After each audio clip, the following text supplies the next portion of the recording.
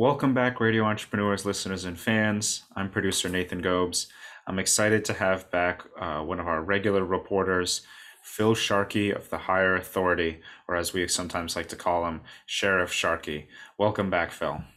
Thank you, Nathan. It's great to be here today. Great to talk with you. And I have as we were just talking about pre-show, some interesting numbers regarding what I see for bad hires out there coast to coast in the industry, and why a background check is so important, and why I'm so frustrated at many people that have either pushed it aside with COVID or dropped their best practices or just simply don't invest in a pre-employment screening package. They're risking so much, and it frustrates me. Yeah, I certainly understand that. And so that's why this month's Sharkey report is on the cost of a bad hire. Why don't we get into it? That sounds good, Nathan. The average cost of a bad hire, and this is from the U.S. Department of Labor in a recent study just from last year, is 30% of the employee's first year earnings. So I don't care if you're paying someone $12 an hour up to a huge salary, 30% of that cost is what they're seeing regarding bad hire. So they told the United States Department of Labor did this survey. In the event that you take on an employee, let's just say with a yearly salary of $80,000. I'm a big numbers guy. So I say to my people out there, the other entrepreneurs and business owners, that's an expense of up to $24,000 in wasted money when it's a bad hire. And simply speaking, Nathan, our cost is very transparent. A full background check does cost somewhere in the neighborhood of $250 to $300.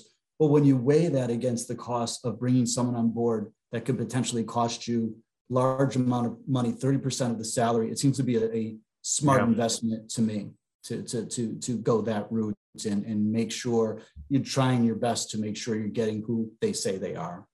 It's good business. It's poor business not to. Yeah, and in this economy, with many business owners are struggling.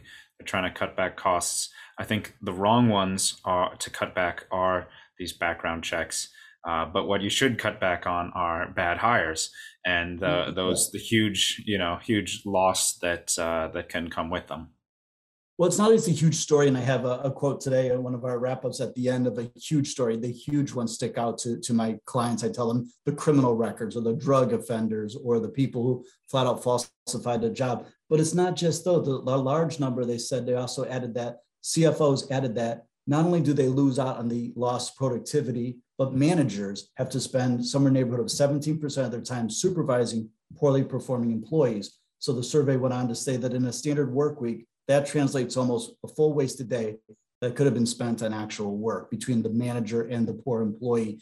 Now, a background check can catch a lot of these people. A full background check with employment verification and references, which supervisors, it does come out, as we say in my business, Nathan, a leopard doesn't change their spots. So the consistency there of poor performance or argumentative behavior does come out in the past history. And if you can avoid that and hire the best person for the job, that's really the key. I always tell people with a background check, it's information. It's not always necessarily the grand slam home run of a huge negative issue. It's information which best might turn you from this person to that person to give you the chance to make the best decision possible. Right. Every business owner, when they're hiring, they want to look at the resume, maybe a cover sheet, all the information available. And to have, I can't think of a single business owner who would say, no, I don't need information. I'll just take a look at the two candidates and just judge it by eye. The more information, the better. Yeah, exactly. You surely can flip a coin. And they added to another survey was in Career Builder. This was from 2020 that a bad hire reported an average of $14,900 in wasted money, and that the 74% of the employers say they hired the wrong person for the job, and that a detailed background check would have been essential to helping them with their decision. So like you said, you surely can flip a coin and hope for the best and maybe save the fee of a background check. I personally, and I know it's my business, would venture into bringing on the experts like ourselves. And what we identify, Nathan, is that they found this in the survey. You lose lost productivity, loss of clients is a possibility, damaged reputation with clients, damaged employer reputation, decreased teamwork. And I think the final two stats of a bad hire is recruitment costs, which is an expense, and lost time for supervising the bad hire like we spoke of. So to me, it's really in the numbers. And we do see This week, for example, we usually see about 33% are fraudulent. We were up to like 50% of the background checks we're conducting Wow. fraudulent information. So 1 out of 2, and there's that coin flip again for people. So That's quite I hope significant. they see the light and would consider doing a thorough background check. It really justifies itself with the actual numbers spent. Yeah, that's really significant. And one of the numbers that struck me earlier that you mentioned was, I think you said 74% of the people surveyed said they had brought on a bad hire, and that would have been caught with a background check. That's a huge portion of, again, it's just of the people surveyed, but a huge 74%. That's a huge portion of businesses. I would think that any business owner that is currently looking to hire, they are either somebody that has already experienced this and, should know better by now to vet their employees properly. Or if it hasn't happened to you, that probably means that it's coming, and, that you should be, wary of, just, not even wary is not even the right word, but just, making sure that you have all the information. It's so true. And again, like you said, it's just simply the numbers. I know we have a lot of good recruiting companies. I know you're affiliated with quite a few, or know quite a few on the shows here, and they do great work. But to me, we're a separate agencies. We don't have any connection to the person, which is really important, sort of separation of church and state. To me, I have no horse in the race. We just want to do a thorough background check. We're independent, which is what you want to have, and a clear set of honest reporting back to you, so that there's no confusion or connection to the person. It's simply another person that we're going over. Yeah, and I know you've said before that you work with these recruiting agencies. You're not working against them. You're not their enemy. No. You're just working with them and giving all parties more information. Yeah, I'm glad you mentioned that, because there was a time in my industry, I've been at it so long, where there was sort of a pushback with the recruiting companies, where they'd be like, no, we don't need your service. We do our own vetting. We do. But I think things blew up. And again, if you become friends with someone, you want to place them. If I'm friends with Nathan, your priorities change, where I'm not their friend. I'm not their enemy. I'm just strictly going to do the most thorough job for my client. That's who I work for. And if things don't make sense, instead of a friendly relationship, I'm going to go and find out why exactly they left a job for a less paying job. And why they left that last job, and talk to the supervisor and find out it wasn't a reduction of workforce, that they just had attendance problems. That's a different story. Yeah, and you guys have the thoroughness and the expertise. We've talked in the past about how it could be different regulations in different states that allow you to see this or that, or where you have to go for different things. You've talked about how you and your team will actually go down to the courthouse as necessary. There's a variety of different needs for different situations, and your team is specialized for that. Absolutely. It's so very important. Each state has their own rules and regulations. A court search is so much more necessary than a database search, which are usually inadmissible and have fragmented information and partial information. And any screening company that is chosen by a company should be a member of the PBSA, the Professional Background Screening Association, which we are. And if they're not, then you should move on right away from that search and not use that company.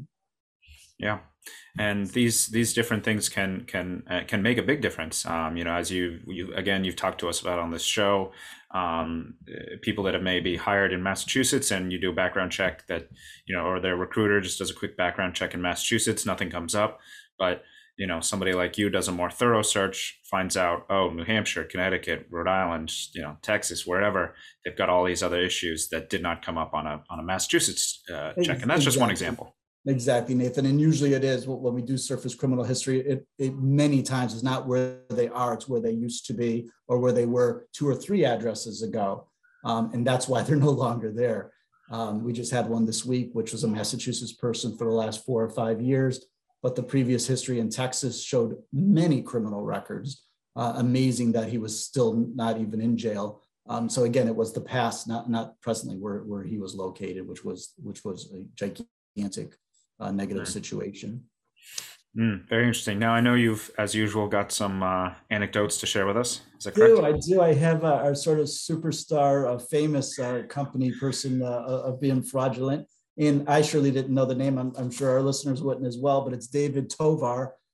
He was the former VP of a little company called Walmart. So he was the VP of corporate communications, huge job. And this came out, Nathan, which I think is very interesting, when he was actually getting promoted to an even higher position within Walmart. But in September of 2014, again, he was the VP of corporate communications. He had to resign from the company. I was discovered that he did not have his Bachelor of Arts degree from the University of Delaware, as he claimed. The New York Times reported, and I love his explanation. He said at the time, I have to read this closely, Nathan, because it's a little confusing. He said, "I definitely didn't disclose that I didn't have a degree." And there were times when it was probably an error of omission, I think. So it sounds like he was a little vague on it, even when he was caught. But outside of his injury, I mean, he is a huge brand name, a big black eye to Walmart, to their brand. And for the person, a huge issue. I'm sure if they found out initially, they could have moved in another direction and not have this situation embarrass them. Yeah. Well, and Walmart, while they are a massive company, of course, I think at their heart and core, they're a family that runs it. And not to point any fingers at family businesses, but I believe that a lot of families, businesses, which make up the majority of businesses in this country, sort of run things based on their own opinions of people.